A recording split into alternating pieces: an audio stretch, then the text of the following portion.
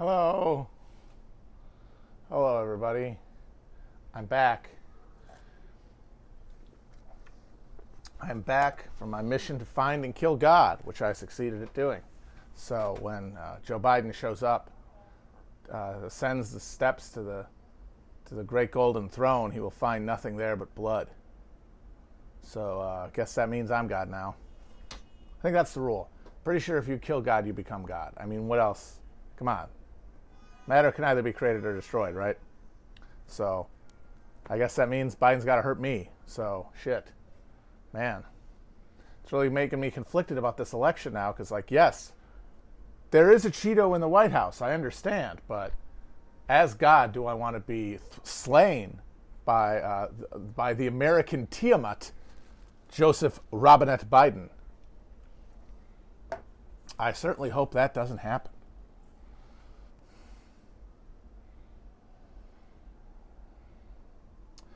Someone asked, what do you say about trad Catholics who only care about abortion? Well, if they think, if that makes them support Republicans, then they don't care about abortion. They care about punishing abortion. They care about penalizing women for being dirty. They don't really want to save the kids. Because if you want to save the kids, you make abortion a less attractive option.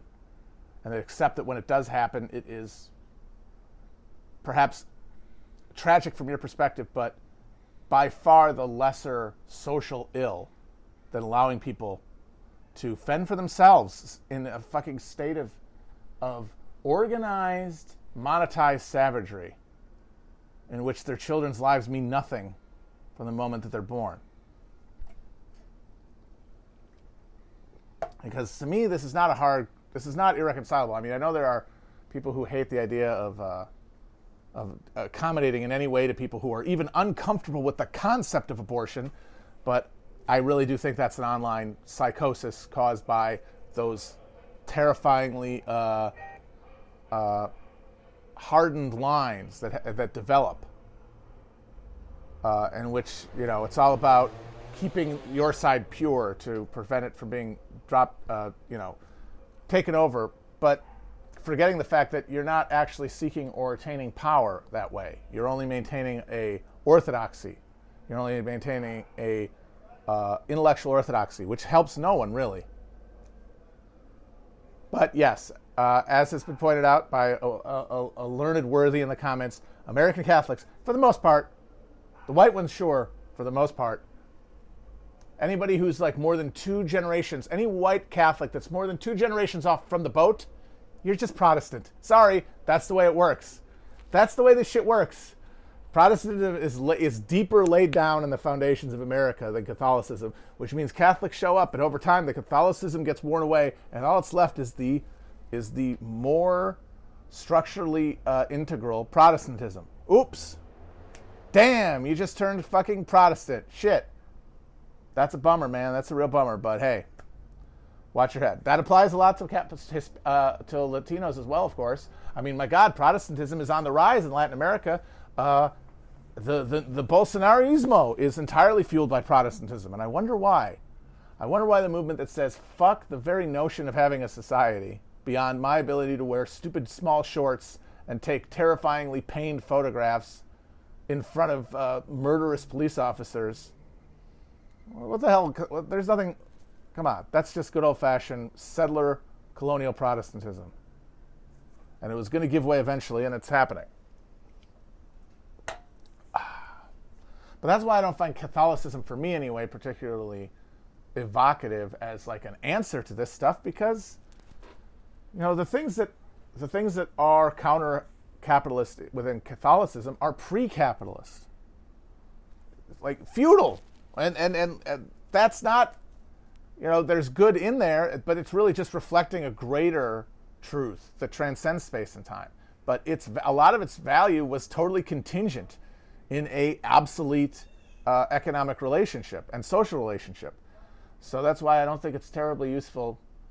I don't know, for me anyway, as a guiding principle. But that doesn't mean that that it's impossible to get people with religious faiths of any kind, really, to recognize common interest and to break the bones of their religion more to conform with, the humanistic demands of anti-capitalism.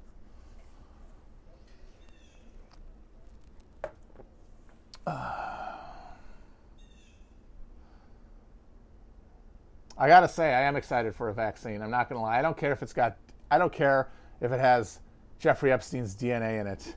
Whatever. That's fine. I really don't want to get it.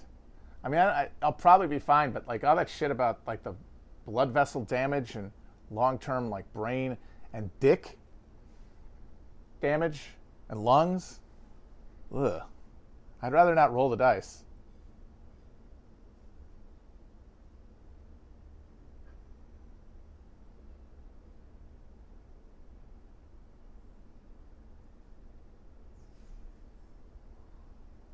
Yeah, shout outs to Jordan Peterson, struggling with COVID in a Siberian dungeon. We just talked a little bit about it on the show we recorded. His daughter is the chaos. We realized this while talking about it, is that when he describes women, like the foundational, like mythic feminine, as this chaos dragon, this underminer of civilization, this emptiness, contrasting with the sort of solid, ordered, ensouled masculine. He's talking about his daughter, the one who kidnapped him and took him to like go under Lubyanka and have his blood replaced with like fucking bacon grease to cure his Klonopin addiction. And then sure enough, like a Chernobyl doctor coughed directly into his mouth and now he's got fucking COVID. But his daughter is an awful person, if you know about. Obviously she's an Instagram fitness thought, which is a low grade of human to begin with, and she is a weird crank person about eating beef. But her boyfriend, who she apparently lives with, is a fucking sex trafficker, like in the genuine taken sense. Like he runs Eastern European cam warehouses, which if anybody knows anything about how those things operate, specifically in like Latin America and in Eastern Europe, are fucking hair-curdlingly horrible things. And he's her Ilsa. She's his fucking Ilsa. She's his Ilsa She-Wolf of the fucking SS. Just a monstrously terrible, like two awful people. And he raised that girl, and he fucking let her take him to Russia. Doesn't really speak too well.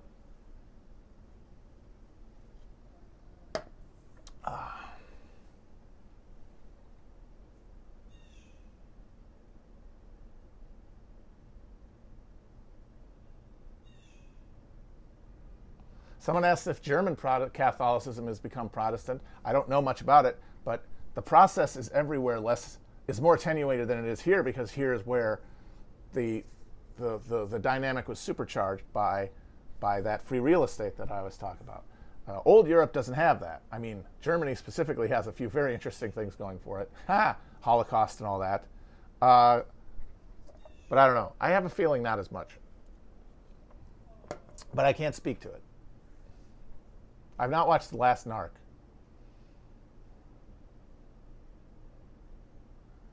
What would make me shave my beard? I think I've lost a bit of weight. I think I've lost like maybe 15 pounds during the Corona thing, because I guess I just stopped going out as much. I definitely stopped drinking as much.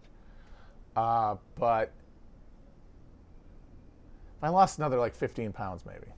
As it stands, I think I got too much of a double chin. I look gross. I'd be too self-conscious. I think it works though for me. So there's no real rush. And I hate shaving. I always did. I fucking hate shaving. I never was any good at it. I always cheaped out and got disposable razors that I would reuse. And so my face would get shredded and I would do it too fast. Just be bleeding all the place. Just trying to get through it as quickly as possible. When I finally was able to put a beard together when I hit like 30, it was like, oh God, this is a godsend. I never have to fucking do anything else.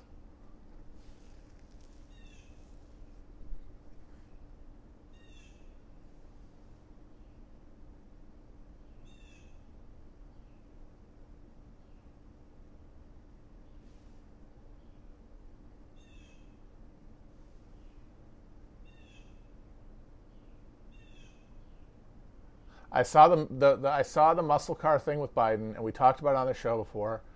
I gotta say,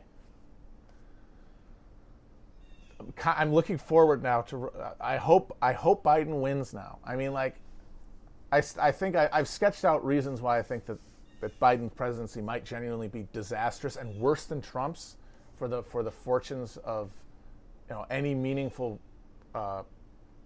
resistance to what's coming in terms of of crisis, like accumulating crisis capitalism, ratcheting down the bolts around social order and hyper exploiting in the center, to make up for falling profits everywhere. But honestly, who knows? 6 of one, half of the other. Probably. Either way, it's probably not going to be good. Either way, there are going to be opportunities. Either way, it's going to really come down to who's there at the moment to be able to take advantage of those opportunities. All things we can't know. But God damn it, Biden being president might actually be funnier than Trump at this point. I mean, I don't even think. Actually, it's not even a question because the deal with Trump is like, yeah, Trump has been very funny, but also at this point, we get it. Biden being president is a whole new thing. And what would make it even more interesting is that one of the things that's enervating about Trump's funniness is that Trump's funniness is impossible to enjoy because there's a million other awful, painful dipshits trying to make the same fucking joke. I forget who it was, but somebody said how Twitter is like, every time a big event happens on Twitter, it's 500 people trying to shove the same turd down a toilet. Very, very apt. And 4 years, it basically has just been nothing but that. Like, Trump does something manifestly dumb, something so dumb and surreal that you really don't even have to say anything about it. And then everybody, including us, I'm not going to lie, tries to do a joke. I like to think ours are better than average, but just the sheer volume of them reduces the value of any of them. It's joke inflation. And so that makes it hard to appreciate Trump for how funny he is, because you'll get nailed for doing kafifi humor. And it's like, yeah, that's the worst form of humor right now. But I hate the idea of robbing myself of being able to acknowledge just how funny he is. But if Biden's president, there's going to be a vested interest in, I'd say, 90% of the media that currently spends all of its time roasting Trump to pretend like he's not being hilarious, that his brain is not turning into tapioca pudding. And that means the fucking floor will be clearer, and there will be and the jokes will be able to shine more. So, very interested, very excited. Come on, man. I mean, come on, man. He's just telling, and the thing about come on, man, is that he always says it where every other politician has been trained from birth to put in the talking point that has been locked into their CPU by their staff. Like, I'll tell you this, Steve, the American people are tired of these games. I've been exonerated by, and then it would just go through the things that they know to say. That file is not found for Biden. So every time he gets to where he's supposed to put in it's not like it has to be Shakespeare. It doesn't have to be gilded prose or even some sort of brilliant logical trap. It just has to be the stock denial or affirmation that is needed. He gives up because he can't find it, and he just demands that the audience what I'm going to say. Like when he said, the thing. It's like he's acknowledging that all political language is meaningless. It's not communicating any content. What it's communicating is itself. It's communicating that this is a politician, that they should be president. It has no specific datum within that. And he is acknowledging that truth. Like, that's one of the things that's so entertaining about him, is because, like Trump, his brain has been turned into goo, and he just doesn't have the energy to hold up the farce, to keep the kayfabe. It's a different, it's a different shoot mechanism than Trump has, because it's coming from a different place, but a different type of dementia, a different type of just mental tiredness, mental lack of mental stamina that makes him just give up on the artifice. But the specific thing that he is underlining when he says this, when he says the thing about you ain't black if you don't vote for Democrats, or Latinos, they're more diverse in their opinions than blacks, who we can depend on and who always vote for us no matter what we do. So we can kind of leave them, we can kind of ignore them and we have to kiss the ass of Latinos. All of this is a part of him just lacking the mental stamina to invest in keeping up the charade. And the come on man thing is, what I'm going to say. This is a ritual. This is kabuki.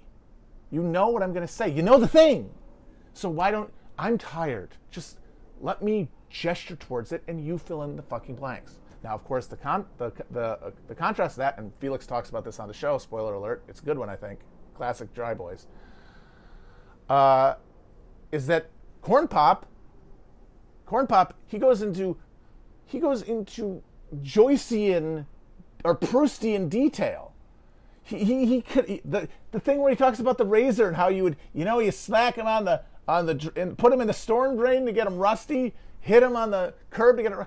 These are that's the thing that, like, I've encountered a fair amount of media about the 50s, and I've read a lot, novels, and I've seen films. I understand the mid-century social gestalt, blackboard jungle, switchblade stuff.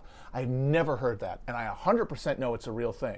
I 100% know that's real, like a street gang thing that, like, cops would probably. It's probably like an urban legend from the 50s. Like, you stay away from those. Stay away from those gang kids. They put their razors in the storm barrels to get them rusty, so you'll get tetanus. I know that was real for the way he said it. And this thing's like jeweled and marbled with diamond perfect moments of recall, because that's what happens to your brain when your brain starts running down, is that as it's unable to process what is happening in front of it, as those little sense organs that just are constantly reuptaking information lose their ability to do so, lose their speed, their elasticity, start closing up, and actually stopping to function. The imprint, the perfect imprint, because remember, the brain's memory is perfect, even if you can't recall things. The perfect memory is all that you can really settle your mind to. And so that's where his brain is. And the thing, like, that's why Trump is so fascinating, because he is clearly also degenerating, but in a different way. He doesn't do that. He doesn't have anything like Biden's ability to maintain a narrative space. Like, that story he tells about Corn Pop, that's the fucking, that's fucking Ulysses. That's the Iliad compared to the way Trump says stories. When Trump tries to describe anything narratively, he's just like, and they came in and they give me, unless it's him talking about made up stories of people saying how good he is. That's the only story he can tell front to back. So Trump, while his brain, his ability to recognize what's happening in front of him is going away, he is not remembering actual memories, because remember, he's a miserable person who has never been happy. So why would he want to dwell on memories? He dwells in fantasy. He dwells in the land where you take all the junk drawer of memory and turn it into something more pleasing and more soothing and more flattering. And that's the difference between the two. You've got the guy trapped in the past, and the guy trapped in another dimension, trapped in the past and trapped in the never was. Which of course makes sense, because who in that position, forgetting the way that your brain has, like, the capacity, because it's a question of, like, spirit and flesh, material capacity, and like social reality, like we as a nation are in the same, as I've said, we as a nation are in the same position that they are. Our body, like their bodies, is failing. Our mind, our economic and social engine, heart and mind, like theirs, is failing. And when that's happening, who wants to look forward? Forgetting that you can't. Like, we couldn't stop the virus no matter what. We can't deal with it now. We can't deal with the crisis that's coming. We can't deal with the economic fallout because the institutions that would have allowed us to do that, social, governmental, economic, have been either forbidden from ever existing or been destroyed over time. So that's the way their brains cannot deal with, like, if they wanted to, they could not be more in the now because they're not getting enough useful information to make it into anything coherent and reassuring to the self. Like, all it is just kind of noises and clicks and whistles. It's just buzzes and whistles, like everything around them, just like us. Everything here, every social ganglion, every neuron is decrepit. So you literally can't imagine a future. You can't build for one, just like you can't really mentally build on what you have in front of you if you're that old. And also, in that situation, why would you want to? Why the fuck would you want to? So of course, the people who vote, the people who are most focused on, they have their ears to the corpse and they're freaking out about how they've looked at the fucking, they imagine that they have seen the diagnosis, the prognosis. They're freaking out about it. They also believe that there's a political solution or a political reflection of this. And they say it bold voice, regardless of party, okay, well, if this is it, then we're either going to live in a fantasy of a completely different reality, the America that is made great again, or we delude ourselves by sitting with an imagined past, and not like, and with the liberals, with the Biden voters, he's imagining obviously his childhood, but for them it's the Obama years. So those are your two ways of dealing with the grief. And that's why if we go from Trump to Biden, it's going from denial to acceptance in the Kubler-Ross continuum.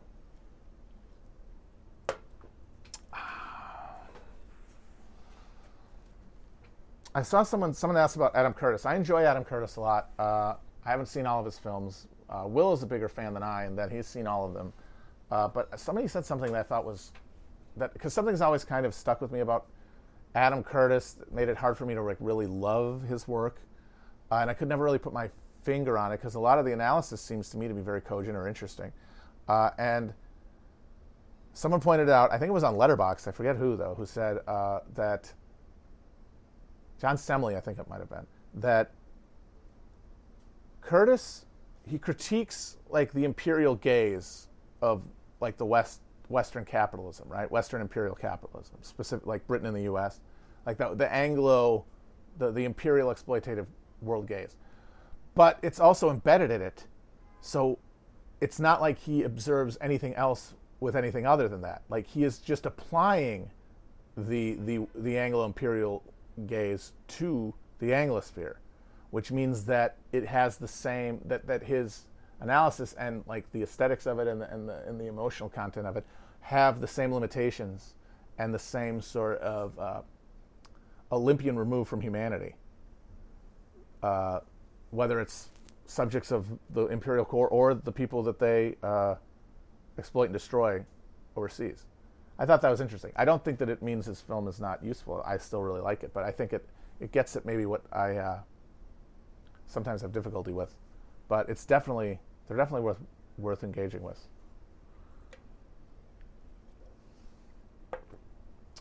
What do I think the K-Hive will do if Harris isn't the nominee? I said it the other day. One of them might take a shot at him, Squeaky Fromm style. But no, most of them would end up just figuring out an explanation for why they needed to vote for Biden, even if they complained for a while, because the peer pressure will be too strong not to. But I think a few of them would hold out. But I think it would be fewer than, say, the Pumas, who were a significant number.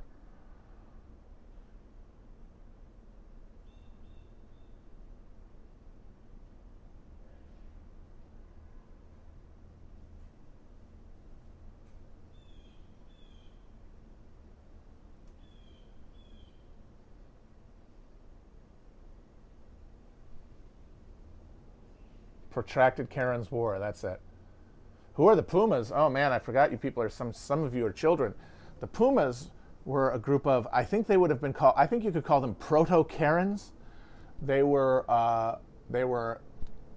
those white women that everyone loves yelling about now because it's a good way to sublimate misogyny and other things but make them woke.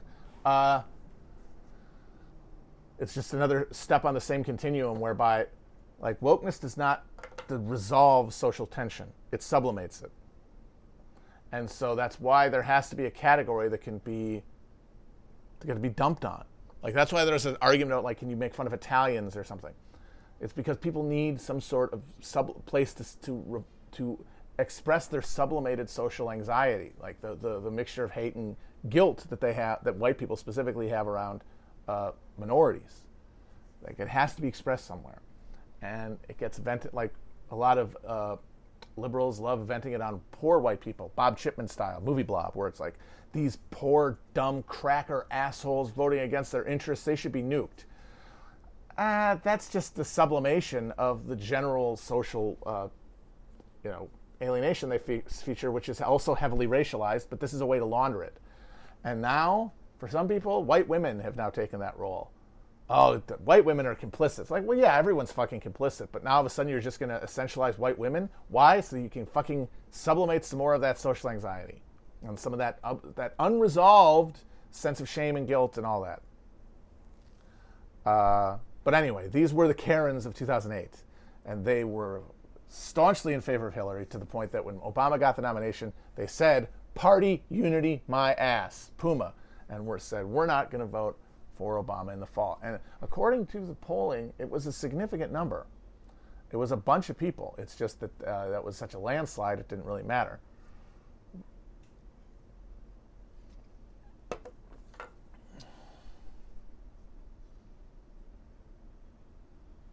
No, it's not an imperial gaze because he looks at the BBC. I'm saying his attitude towards the people in his films is at that. It is cold, I guess is the word I would use. There will be fewer Pumas this year. If Harris is the nominee, I don't think there'll be any.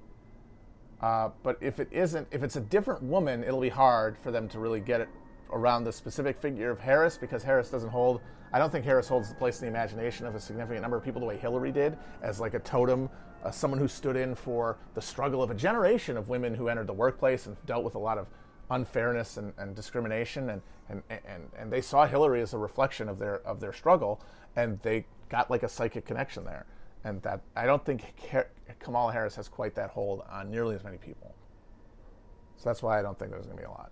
And honestly, though, because of Trump and because of the heightened sense of drama and stakes, I mean, I gotta say, like, I remember 2008, and as much as people wanted to get Bush out, I think for very obvious reasons, not just because we're further along in the process of polarization and mutual alienation, resource depletion crisis, austerity, and then also the specificness of Trump's specific aesthetic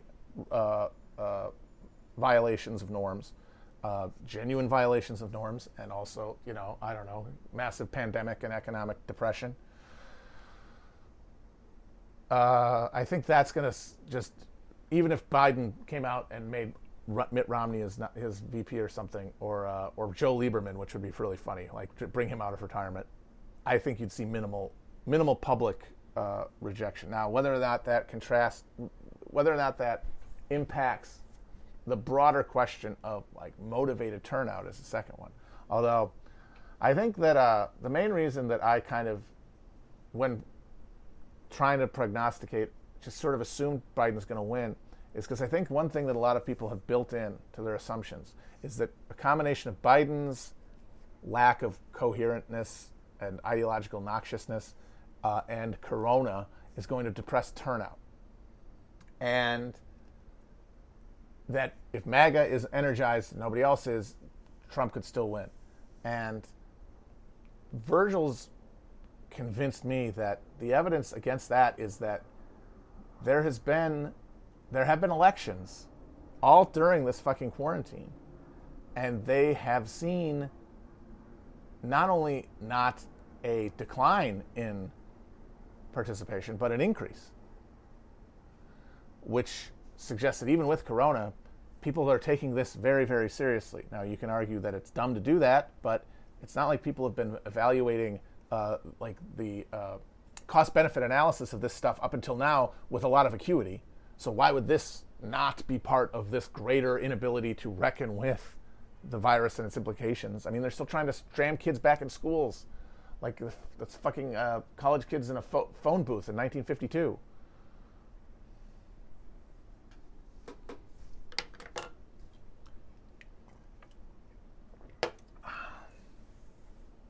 I asked about the Pumas, so people keep repeating questions. I'm trying to get through this thing.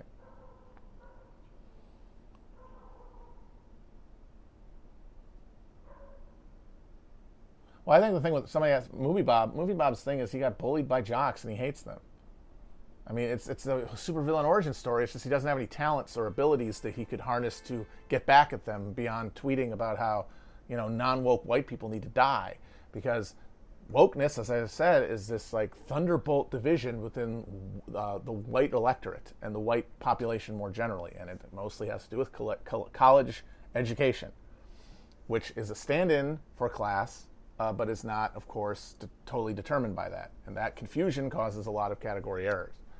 But one of the things it does is it leads a guy like Bob Chipman, whose job is to talk about Mario Brothers on YouTube, to think that he is part of the Eloi, part of the elite, part of the people in Zardoz who live in the bubble and do the dances and are immortal, and everyone else is monstrous Morlock Sean Connerys who deserve to be smited. Even though the only difference is somebody went to a fucking 4-year school and somebody didn't.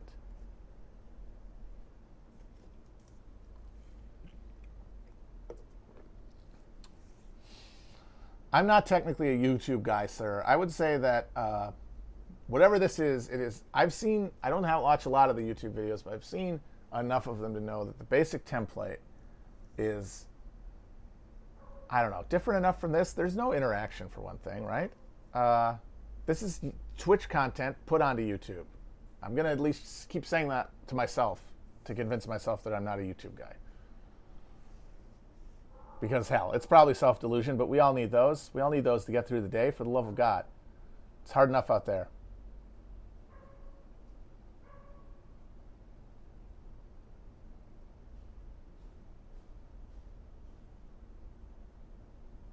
Have I read Jefferson Cowie's Staying Alive? Absolutely. Great book.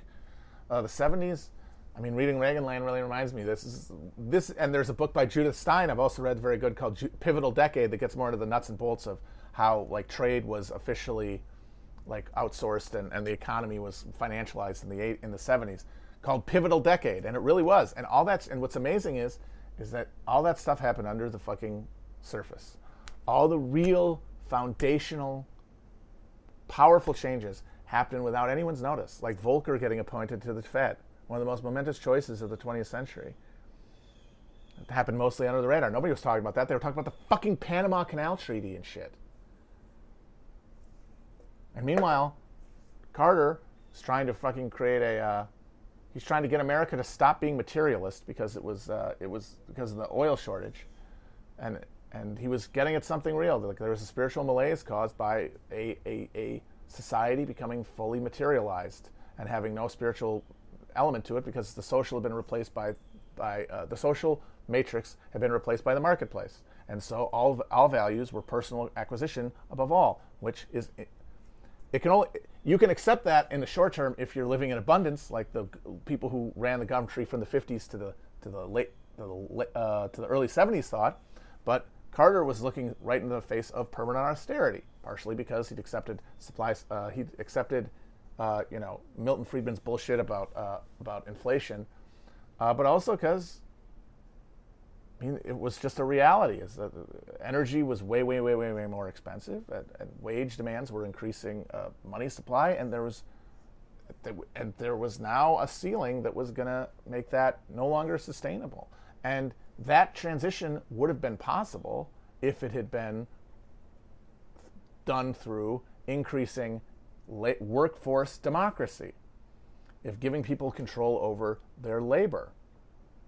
Because that is what capitalism offers. It says, in the first world anyway, I mean, and eventually to everybody, but more specifically to the most developed workers, to that labor aristocracy, the deal is, yes, you're not going to get real control over your work. You will be alienated in your labor and in your species being. But you'll be able to buy things. You'll be able to buy a lot of things. And those things can kind of make up for it. It's a consolation prize. We're not just going to give you mere subsistence the way that Marx imagined all capitalist labor relations eventually going. We have this post-war boom, this giant pile of cargo that we can distribute more equitably to keep things even-keeled. So we're very sorry for the social fabric being destroyed. Here is a washer-dryer set. And it's like, you know what? You actually have helped me, because if my wife can wash the clothes in 20 minutes instead of 3 hours, well, that's another 2.5 hours we can be together when I'm not working. Even though I'd rather be at the bar, am I right, guys? But that's the deal. And that's what Khrushchev tried to do after World War II. Like the anti-revisionists hate Khrushchev because of his pivot to a consumer economy. But Khrushchev was, whatever you want to say about him, dedicated to removing the totalitarian, coercive, authoritarian boot of Stalinism from the neck of Soviet society. And you could argue it was necessary. I mean, World War II, I mean, the 30s and 40s, like that was a time in Soviet history defined by crisis and by attack from the outside. You can make an argument. I don't care either way because it's secondary to my point. But you can make an argument that was necessitated. But after mutually assured destruction has been assumed, and there's essentially a agreed an agreed stand down from direct hostility between the Soviet Union and the United States, that authoritarianism is not longer necessary. So why would you not want to remove it? And also, if you want to if you're trying to create a socialist society, why would you need this kind of coercion? Like, this is supposed to be the people self-governing. So just like for the regime's own coherence, it needed to happen. But we get rid of the authoritarianism, the heavy-handed authoritarianism of Stalin, but we can't actually do any more than Americans can to give workplace autonomy to people. People still essentially have to work, but for the state. And that means even though it might be less alienated because there is a social component to it and they know that they're contributing to a project, it's not just going to a capitalist, there is still an alienation there. And Khrushchev recognized if we're not going to be a Stalinist authoritarian nation, if we're going to try to have an actual, mobilized, high morale, intact, socially vibrant society, then there's going to have to be some sort of compensation for that. And that's why he wanted to start getting people that shit, that good stuff that the American people have. Like, they're happy. Those workers, like, they're enslaved, but they don't know it because of their fucking washer and dryer. If we get them the washer and dryer and they're not enslaved, we've essentially solved history. But if you can't keep offering that, which is what Carter realized, then something has to fill the gap. But he thought he could just go on TV and tell people to be more moral and to be more community-minded, and that just by reducing spending, like just by driving less, just by buying less, that would somehow fill the gap. Even though they were still in a capitalist society where everything had been marketized and they were being exploited at the point of their labor, still alienated. And so, what a shock that people preferred Reagan when he said, no, just keep buying stuff, it's fine, everything's great. Even though he and his advisors were accepting the new austerity, and the new necessity for a reduction in labor compensation, because that was the moment that wage increases flatlined, as they have for the past 40 years. Complete flat line from 1980. It's one of the most singly bracing and useful pieces of graphic information you can look at is the 20th century chart of wage increases. Wages as a percentage of like profit. Wages as a percentage of the economy. They go up, up, up after the Great Depression, and then since Reagan essentially, but set in motion by Volcker and by Carter, flat. Now we haven't spent less, but it's all been on credit. Credit bubbles have filled the space. So we've had to keep spending because we're the spending country. But that reality means people work more, people work longer, people get less of all those creature comforts. And that spiritual hole is harder to fill, but there's still only one way to fill it, which is through material consumption and consumerism. And it's funny, before Carter gave his big crisis of confidence speech where he tried to snap America out of its addiction to oil and spending and consumption, he talked to a bunch of people, learned minds of the academy and of the church and governors and regular citizens, and he asked them, like, what's the deal with, why does everything seem so hopeless? And people gave him a bunch of different theories and explanations about why specifically everyone was so filled with malaise. And one thing that a lot of them kept telling him was, well, you're telling people that they need sacrifice, right? But they're still live in a country that's completely run by corporations, massive corporations that are just directing their lives, who they work for and who they pay for their ability to stay alive. And how the hell are you supposed to ask people to sacrifice meaningfully without any sacrifice of profit, any meaningful, and also, more importantly than that, sacrifice control? Redirect downward control of people's lives. He ignored that part. It's like, no, we'll just tell people to like drive less, and then they'll rediscover the value of community. It is liberalism, is what this I claim.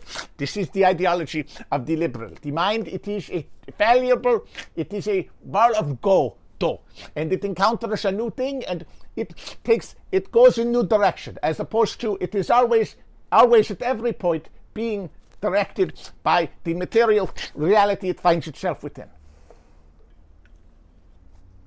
And that is why liberalism of all stripes is no use,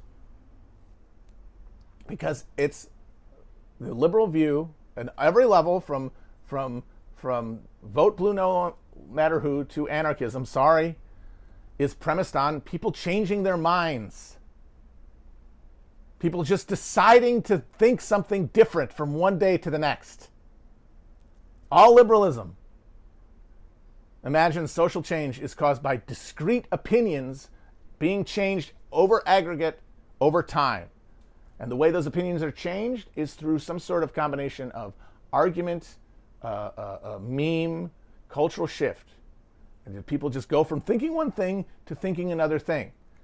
And that is not true.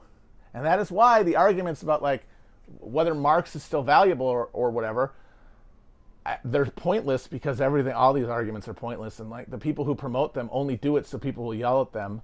It's just like with the crazy Chapo honk pill person.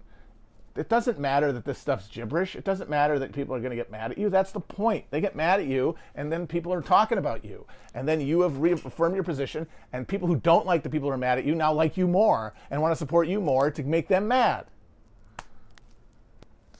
But I would say that any attempt to replace the material and analytical tradition of like identifying the cause of change, the cause of social progress with power and the application of power, the mobilization and application of power, and not the the efflorescence of cultural concepts changing people's minds. It doesn't work like that anyway. Thomas Kuhn said about scientific progress. Science progress is one funeral at a time.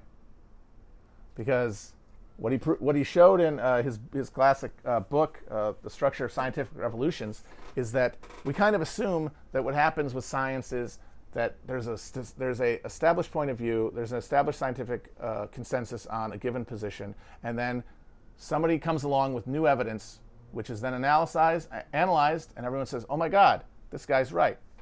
That does not happen. The people who believe one thing say "fuck you" to the new people, and they disagree with them and refute them and spend their lives saying that they're wrong until they die out, until they are out. Until the new people coming into understanding of science are exposed to new information, which includes this new understanding, and come to new conclusions. The old ones have to die out. They don't change their mind. There's a great book about the London cholera epidemic of 1845 called The Ghost Map, about Dr. John Snow, one of the most famous epidemiologists of all time, who was able to identify the waterborne nature of cholera and to identify the specific well in the specific East End neighborhood that was causing it, and published his findings. It was revolutionary. He saved lives. They found the fucking well. They bricked it up. But the scientific consensus at the time was that disease was not caused by something like waterborne germs or something. It was caused by bad smells, miasma theory. That was, and the reason that cramped urban slums had a lot of disease in them is because they stank. And John Snow came along and essentially destroyed the whole concept and demonstrated, unarguably through like data presentation, the source of this, and that didn't change anybody's fucking mind. None of these doctors said, "You know what, John Snow, you were right." Nobody dramatically ripped up their fucking papers about miasma theory. They all said, "Fuck you, it's miasma." And then they died out. And then the younger people who heard about John Snow first came along. And that's true everywhere. So and the liberal notion of change is discrete opinions being changed.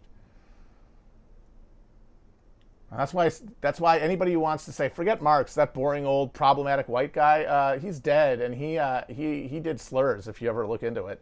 Don't read him. Read me. Read me and my foppish whimsical imaginings about why you should all be socialists because it's nice. And why wouldn't you want to be nice? Don't you want to be a nice person? We should be nice, but not, and we should make everything nice, but not by doing anything icky and authoritarian. Oh, that would be no. That's not nice. Authoritarianism isn't nice. Making people do things isn't nice.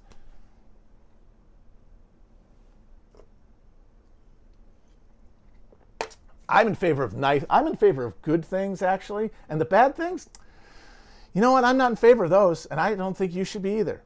Those aren't categories, dumbass, dipshit. The question is, when and how are things applied? Not any kind of categorical definition around them. These are the libs. These are the real libs. And that's what's so funny is 90% of the people on fucking line calling each other libs are also libs, because of course we are. That's what America creates. America creates liberal subjects who believe that they are individual, detached points of view that are not acted upon, but that process reality from some inner concept, some individualized identity that then applies itself to reality.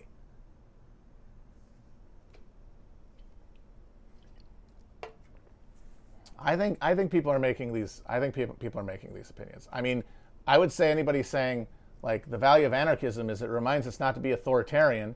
I've seen that argument, and I don't think it's meaningful. Authoritarianism is not a thing. These aren't discrete concepts. These are features of a greater phenomenon, and they have to be analyzed in that context. So someone's making these arguments, not just me.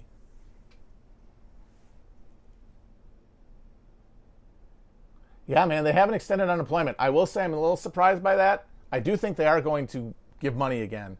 But the fact that they haven't so far, I think, boils down to the fact that the actual institutions no longer function. Like the incentive structure is so messed up that even if it is in the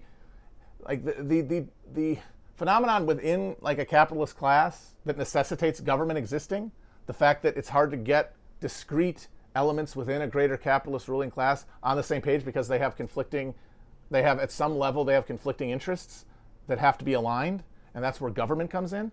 Now that same phenomena has now leached into the government and the parties.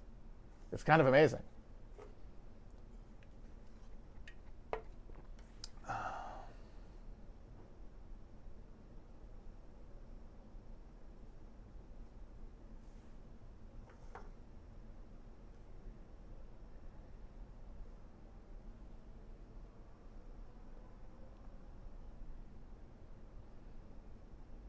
Hofstadter,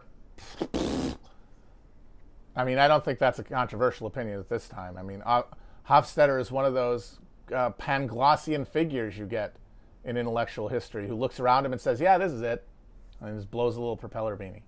And I know Hegel was technically like that too, but come on, he's the godfather of the German idealists. You got to give those guys a little bit of the fact that they didn't all go insane is amazing. I kind of think I would be insane if I spoke German as a first language. It's just too symbolically and like it's too idealistic. I mean, the language itself, like English, is much earthier. So many.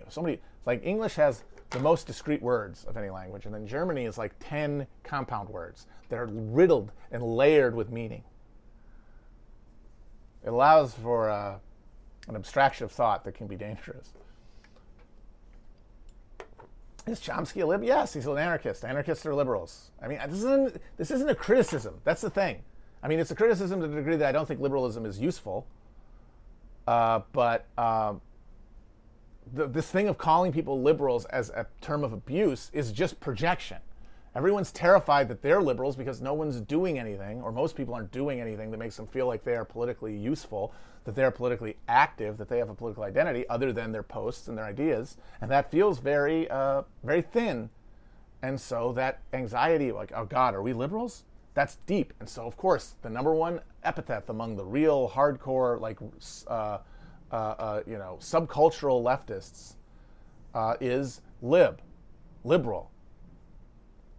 But it's just projection because you're terrified you are one too. And since most people have not examined like their underlying premises of their political beliefs beyond what like they vaguely think should be true, and specifically what their peers think, it leaves them unable to even answer the question. And liberals are useful and in fact necessary in any fucking left movement because, as I have said repeatedly, the significant and only question of the moment is people, is size of the movement, is of mobilizing, and if you have to depend on dyed-in-the-wool materialist dialecticians for that, you're not getting anywhere. So liberals have a place, but liberal ideas, liberal underlying like theories of change, I think are wrong. And the thing is, that doesn't always come to the fore. That's why you can have coalitions, because you can have a preponderance of unity of interest that you can pursue, and then the conflicts, like the conflicts that people fixate on, they don't really come to the fore until much farther along in any kind of process of actually, building and applying power. But if we're talking just as we like to do on here at the purely theoretical, intellectual level, it is a discrete point of view. Anarchism is one current of. I would say like it's the most intense, radicalized version of liberalism, but it's part of a tradition of liberalism. Because the anarchist idea is that you can make what you want your end state, that you can essentially phase shift from the world we have now to a post-state existence, where all of the mechanisms of power have been distributed, and essentially have a minimal transition period to that. I do not think that is true, to say the least. I don't think that's realistic. I don't think that it's based on a genuine or accurate understanding of the nature of historical process. But in the near term, like, it doesn't mean that anarchists don't mean well, and it doesn't mean that they don't have parts to do if they feel that they can be part of a coalition. But they should not be in charge of anything.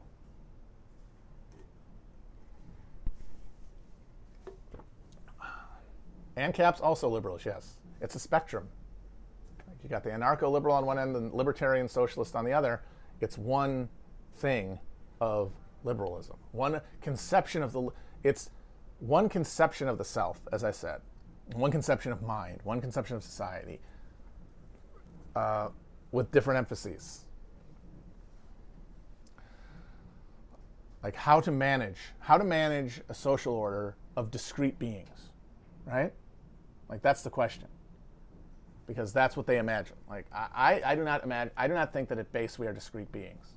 I think that the social content of the human identity is too overdetermining to call us discrete beings, which means that that all answers to all questions of resource distribution are social questions that must be answered socially. Liberalism imagines discrete subjects, like a big pile of corn kernels, all of them separate. The potatoes, everyone's a potato, and inherently and inevitably and always a potato in a sack. And if that's the case, how do you manage a social world, an inevitable social world? The ANCAP says, well, by making everything a transaction, treating everyone as a stranger. And then dealing across that barrier through the market. And then the libertarian socialist says, by treating everybody like family, like it's a big Olive Garden, social responsibility for all. And those are the different poles. And you got liberals in the conventional Western liberals kind of in the middle, although closer to ANCAP, obviously.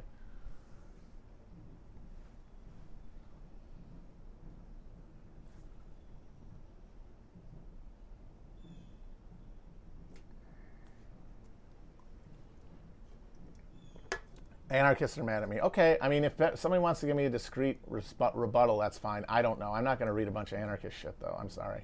If you want me to go to the FAQ, I'm not going to do it. I'll just say it right now because it doesn't matter, really. Like, if I'm wrong, it doesn't matter. So I don't really feel like there's a huge pressing need to do that.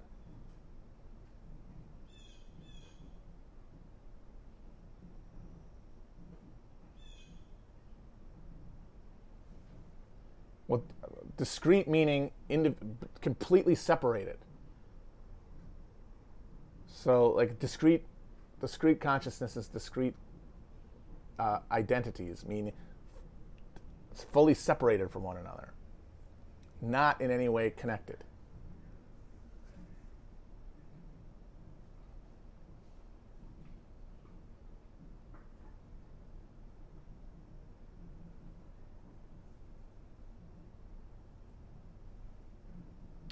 I'm going to go soon, but of course people change their minds. And of course, organizing is about changing minds. But it is not first and foremost carried out through the mechanism of persuasion around intellectual categories.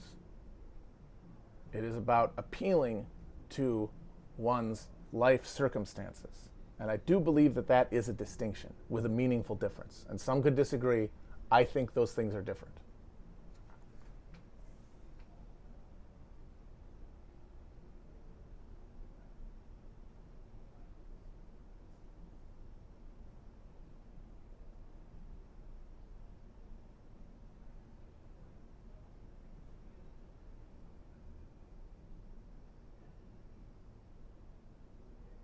All right, I'm gonna peace out. One more question.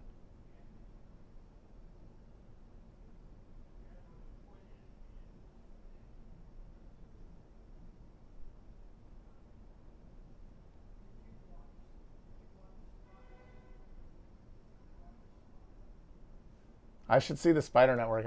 Oh no, that's well, I haven't. Yeah, no, I'm sorry. RBG, I think, is dead. Yes.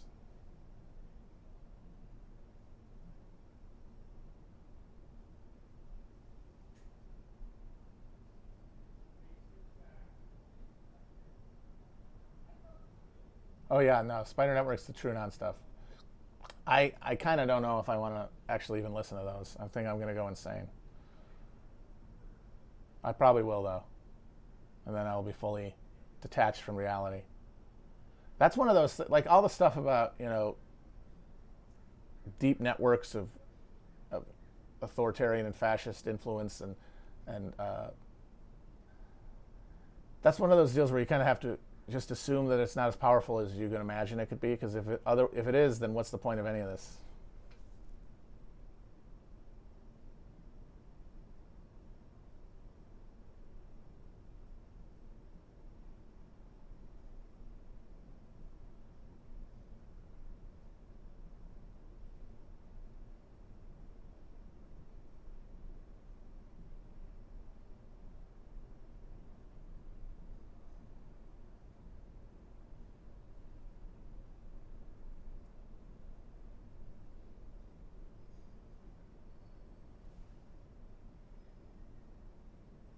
All right, this is the last question. Someone wanted a soy face. I'm gonna do one soy face, and then I'm gonna peace out. All right, here comes. Comes.